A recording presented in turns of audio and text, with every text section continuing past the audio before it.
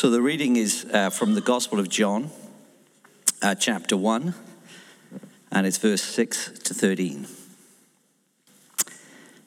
There was a man sent from God whose name was John. He came as a witness to testify concerning that light, so that through him all might believe. He himself was not the light. He came only as a witness to the light. The true light that gives light to everyone was coming into the world. He was in the world. And though the world was made through him, the world did not recognize him. He came to that which was his own, but his own did not receive him. Yet, to all who did receive him, to those who believed in his name, he gave the right to become children of God. Children born not of natural descent, nor of human decision or a husband's will, but born of God. Thanks be to God. Thank you. Let's pray.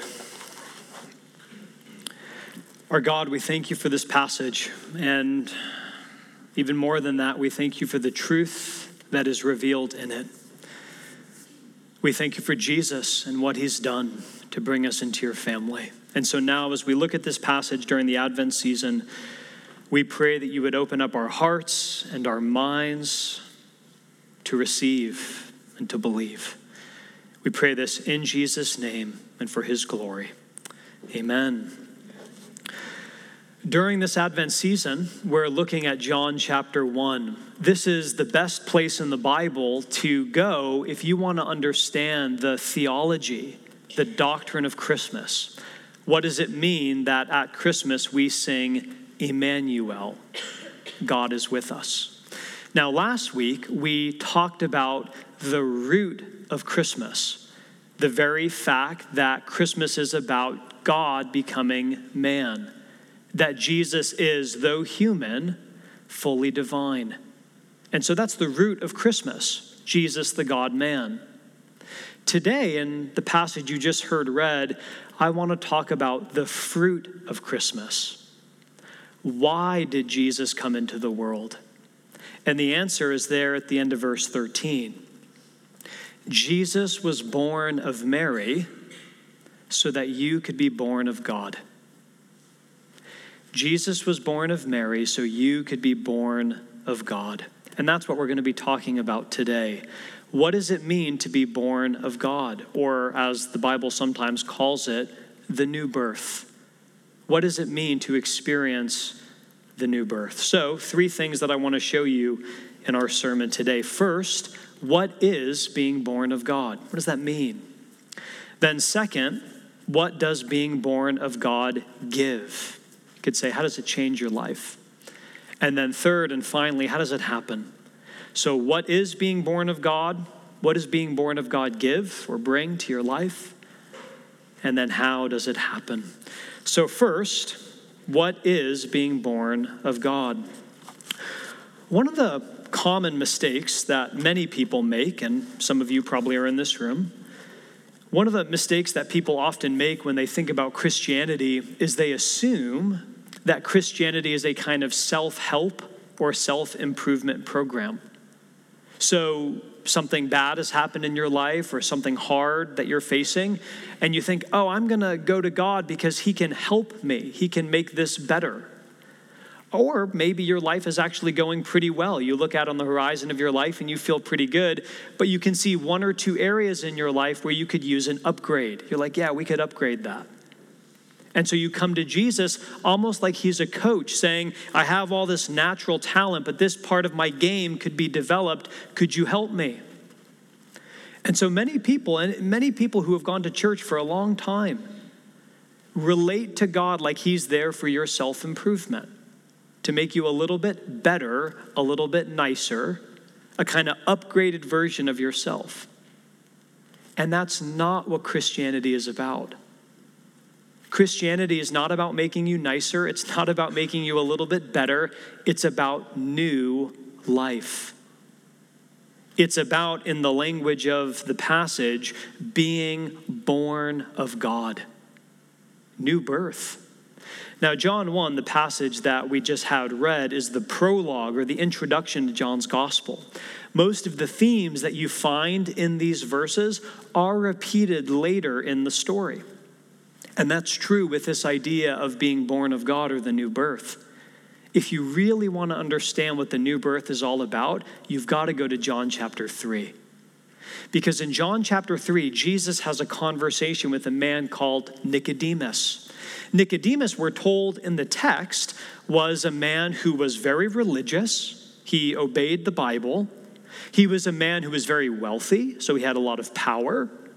He was also a man who was very moral. He kept rules. He was generous. He was a good guy, the kind of guy you'd want as a neighbor. And so here's this man, Nicodemus, who's religious and generous and wealthy and powerful. And he comes to Jesus for a conversation about spiritual things. And the first thing Jesus says, he looks at Nicodemus square in the eye and he says to him, "You must be born again." I mean, if anyone had the right to stand before God on their own merit, it was someone like Nicodemus. Religious, wealthy, powerful, influential, generous, a good man. And Jesus looks through all of that, cuts right through it, and says to even Nicodemus, "You must be born again." You see, the new birth is not just about being nice or being good or being better. It's about experiencing life from God. Now, Nicodemus, when he heard Jesus say that, "You must be born again," Nicodemus was confused, and maybe you are too. What does it mean to be born again or born of God? So Nicodemus says to Jesus, "How can you get back into your mother's womb a second time?" It's a funny but a pretty logical question. I mean, how could I be born again? And Jesus says, verse 5 of chapter 3, the new birth is about being born of water and born of the Spirit. If we want to understand what it means to be born of God, that's the key. Born of water and born of the Spirit.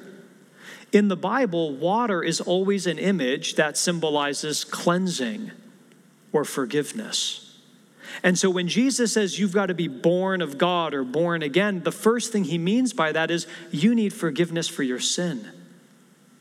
And here at Reality Church London, we often say, and I'll say it until I'm not here anymore, we often say that sin is not first and foremost a set of behaviors. In our culture, it's easy to think of sin as like doing bad stuff. But that's not what the Bible says sin is ultimately. Ultimately, sin it's a posture of the heart. It's a heart that says to God, "I don't need you and I don't want you." So before it's any behavior, it's living life as your own savior. It's the illusion of self-sufficiency and self-absorption. And all the bad things and even some of the good things we do flows from that idol of self-sufficiency that we're on the throne of our heart instead of God. And Jesus can look at someone even like Nicodemus, who's religious and powerful and wealthy and good, and say to him, "You need to be born again. Because you need forgiveness." That even all the good stuff you do not from a place of love and joy to serve God, but to be your own savior. Nicodemus, you need forgiveness for your sin. You need to be born of water. And second, not just born of water, but Jesus also says the new birth means being born of the Spirit. The Spirit, which is Jesus' way of saying you need a whole new power for living. You see, when the Spirit of God comes into your life, it brings power. And Jesus says you need a power now in life to help you live for God and to live and love others, to serve, to have joy in the midst of sorrow. You see, when you take those two images together, water and spirit, what we realize Jesus is saying, the difference between being born of God and just religion is this. Religion is about morally restraining your heart. But the new birth is about a supernaturally changed heart. And Jesus says that's what you need, Nicodemus, and that's what you need today too. We need to be born of God. We need forgiveness of sin and a new power for living. We need Jesus to cut through our darkness and to bring light and life from the outside. We need to be born of God. Now, in just a moment, we're going to get to the question, how does it happen? But before that, I want to press into this question, what does the new birth give? You say, okay, well, I understand what you're saying, but so what? Why do I need the new birth? What does the new birth give? And I want to just focus on one thing. There's actually quite a lot that being born of God gives or brings into a person's life. But as I was preparing for the sermon today, I just want to focus on one thing. When you experience the new birth, what does it bring into your life? One thing I want to talk about today, identity. Identity. One question that all of us, and actually every person in this city, is wrestling with is the question, who am I? Or what am I? And what is my life for? It's a question of identity. Now, in our city, there's at least 3 different ways that people try to build an identity. Some of you, and I'll raise my hand, I'll start with myself. This is probably the main way I build my identity, apart from Jesus. Some of you build your identity based on your achievements. We often connect this to work. I am what I achieve. And so the more successful I am, the more I meet my goals and I accomplish my tasks, I feel good about myself. And when I don't, when I fall short, when I compare myself to others who seem much more impressive than I do, I'm plunged into despair. So many people build an identity based on achievement, what you accomplish or what you perform or produce. I am what I achieve. And the result of that is you never get to rest. Because you probably have noticed, I sure have, there's always someone a little bit more impressive than you out there. If your identity comes from what you achieve, you never get to rest. Another way people build their identity is by comparing themselves to other people. You might say an identity based on relationship. I am what my parents think I am. Or I am what my kids think I am. Or I am how well my kids are doing. I am someone if that person loves me. And so we move through this world building our identity based on our perceived relationships to other people. And you all know the challenge with that is people are often fickle. And they're clouded with their own sin and stuff. And so if I build my identity off what other people think of me, I am subject to the ebbs and flows of those emotions. And I'm bound for despair. Another way, and this might be increasingly the most common way that people in our city build an identity, is some version of this: be true to yourself. You need to look inside yourself, discover what's there, and then express that to the world. No one gets to tell you who you are or how you should live. You need to discover that for yourself. Now, there's an element of health in that, and there's an element of truth. But let's be perfectly honest.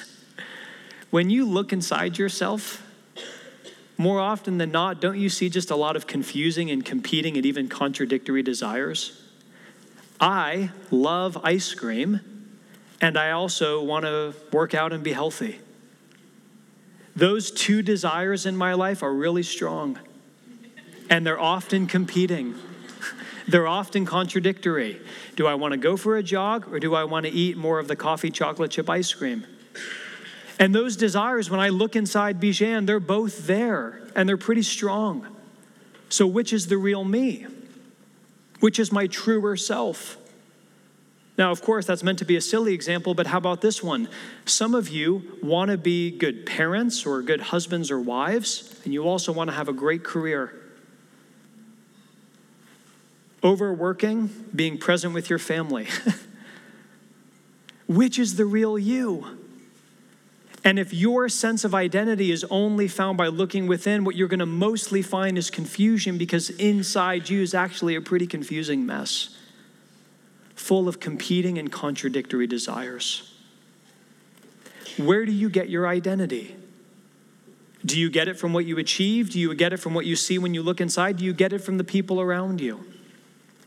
Sooner or later, all those ways of building an identity are going to crush you. And that's why Christmas is the best news in the world. Jesus was born of Mary so you could be born of God.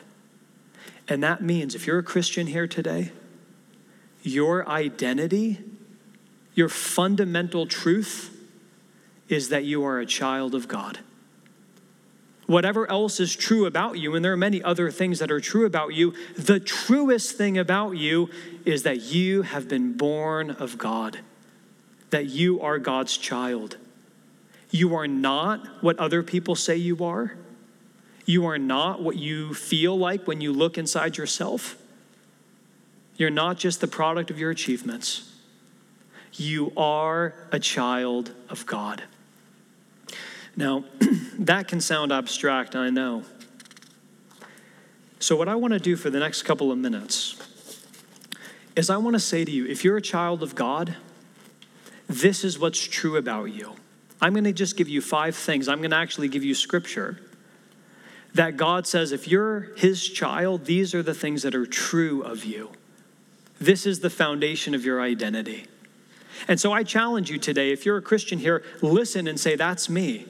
This is what God says about me. And if you're here today, if you're not a Christian, ask yourself, would you like these things to be true about you? Because it can. What does God say about those who are his children? First, you are loved. Many of us move through life feeling unloved and unlovable. Most of our vices are attempted shortcuts to love. But God says to you, if you're his child, this is Jeremiah chapter 31 and verse 3, God says, I have loved you with an everlasting love. I love that. God says, my love for you will last longer than anything else. Your fears, your guilt, your shame, your regret, my love goes farther. I have loved you with an everlasting love. You can't outrun the love of God for you. You're loved. Second, you are forgiven. If you're a child of God today, that means you are not the sum total of your biggest failures and mistakes. You might look at your life and see only regret, but God doesn't. When God looks at you, he says, I see your sin removed as far as the east is from the west. I love that. Do you know how far the east is from the west? It's infinitely, they're never going to touch. And God says, that's how far your sin is removed from you. When you see yourself, you see all the wrong things you've done. God says, I don't see that. If you're my child, you are forgiven. More than that, not just loved, not just forgiven, God says you are justified. Now that's a big theological word, but it's so beautiful, I have to bring it to you today. Romans chapter 3 and verse 24 says that if you're a Christian, you have been justified by God's grace. Now here's what justification means. If God says you're justified, here's what he means. It's not just that you're not guilty, but that you actually are clothed with the very perfection of Jesus. When you stand before God, God doesn't just endure you. He doesn't just tolerate you like, oh yeah, there they are. When he sees you, he's pleased because he sees the very perfection of Jesus clothing you. So that what God said of Jesus at Jesus' baptism, this is my son in whom I'm well pleased. When God looks down from heaven, that's what he feels towards you. Pleasure. He is glad you exist. That's what justification really means. That when you stand before God, you're not just not guilty, but you're clothed with the very perfection of Jesus. Fourth, loved, forgiven, justified. Fourth, you are delighted in. It's a pretty great feeling to know that somebody delights in you. It's a pretty great feeling. But the greatest feeling of all would be for the greatest person of all to delight in you. And the Bible says that if you're God's child, when he sees you, he's filled with delight. Zephaniah chapter 3 and verse 17 says this, he, God, will take great delight in you. He will rejoice over you with singing. When God sees you, he's so happy he bursts out in song. That's what the passage is promising. That's what it means to be a child of God. That when God sees you, he starts grooving because he's so excited. It's a great thing to be delighted in, and the greatest thing of all is to be delighted in by the greatest person of all. And the maker of the cosmos says, when I see you, I have to sing. And fifth, you are useful. You are useful. One of the main ways the devil lies to us is he tells you that you don't matter and anything you do doesn't really matter. Your life is of little consequence. You're not very useful. But if you're God's child, Jesus says to you right now, you are useful. And I know that because in John chapter 20 and verse 21, Jesus says to his children, as the Father has sent me, so I'm sending you. That's the commission that Jesus gives to anyone who's his child. Now that's astounding. You might move through the world and feel like your life doesn't matter very much, but do you hear what Jesus just said? I'm giving you my mission. Like the thing that I came into the world to do, I want you to carry on. That's how useful you are. You are that significant that the Son of God himself says, I'm passing you the baton. And I want you to finish the mission that I began.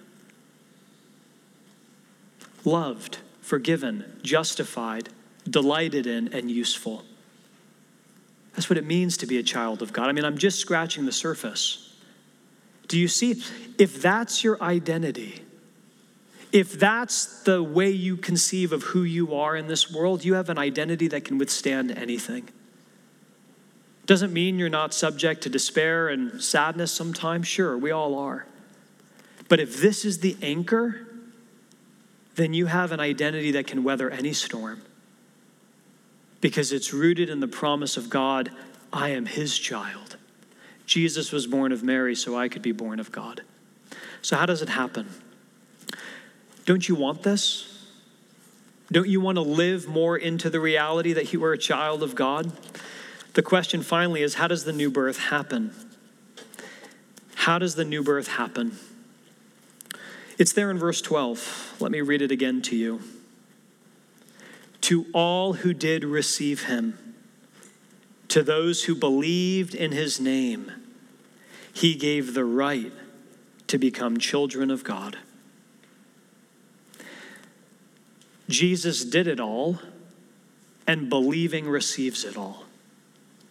The way to become a child of God is to believe in Jesus. You say, well, that sounds easy enough. Believe? Yes, it's incredibly simple, and it'll cost you your whole life. Because to believe in the Bible isn't just merely assenting to facts. It's actually stepping out in trust. I'll give you an example. Earlier today, I walked up the stairs that are right over here, and I came out onto this stage.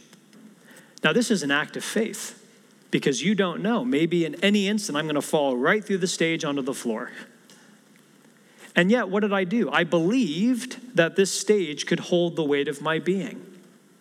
Why did I believe that? Because I started by using my reason, my rationality, and thinking.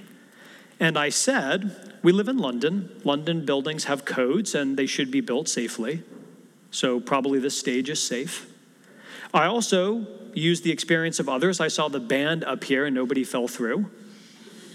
I also used the reality of my own experience. I've done this now about 100 times, and I've never fallen through before.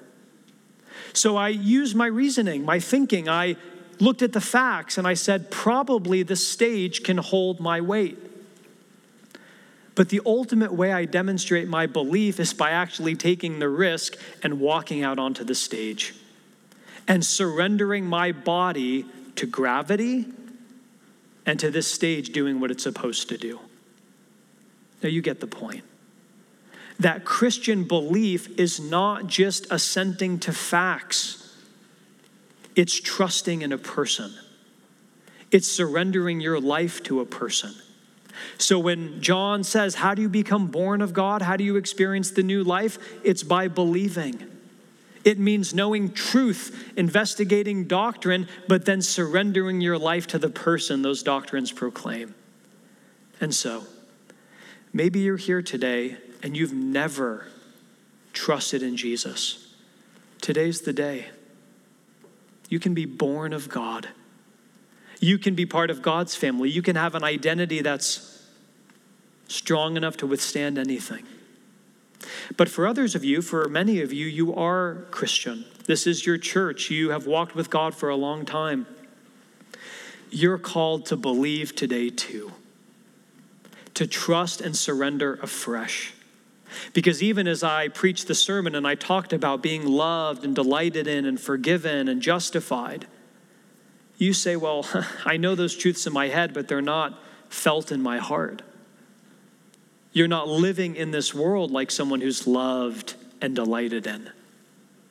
So today is your day to surrender to believe by trusting afresh, by surrendering to God that part of your life that you've been holding on to that you don't want him prying in, or that thing that you've been hoping and putting all your weight in that would come to pass, or the things or the people that we've been holding on to that we know are keeping us from the fullness of what God wants for us.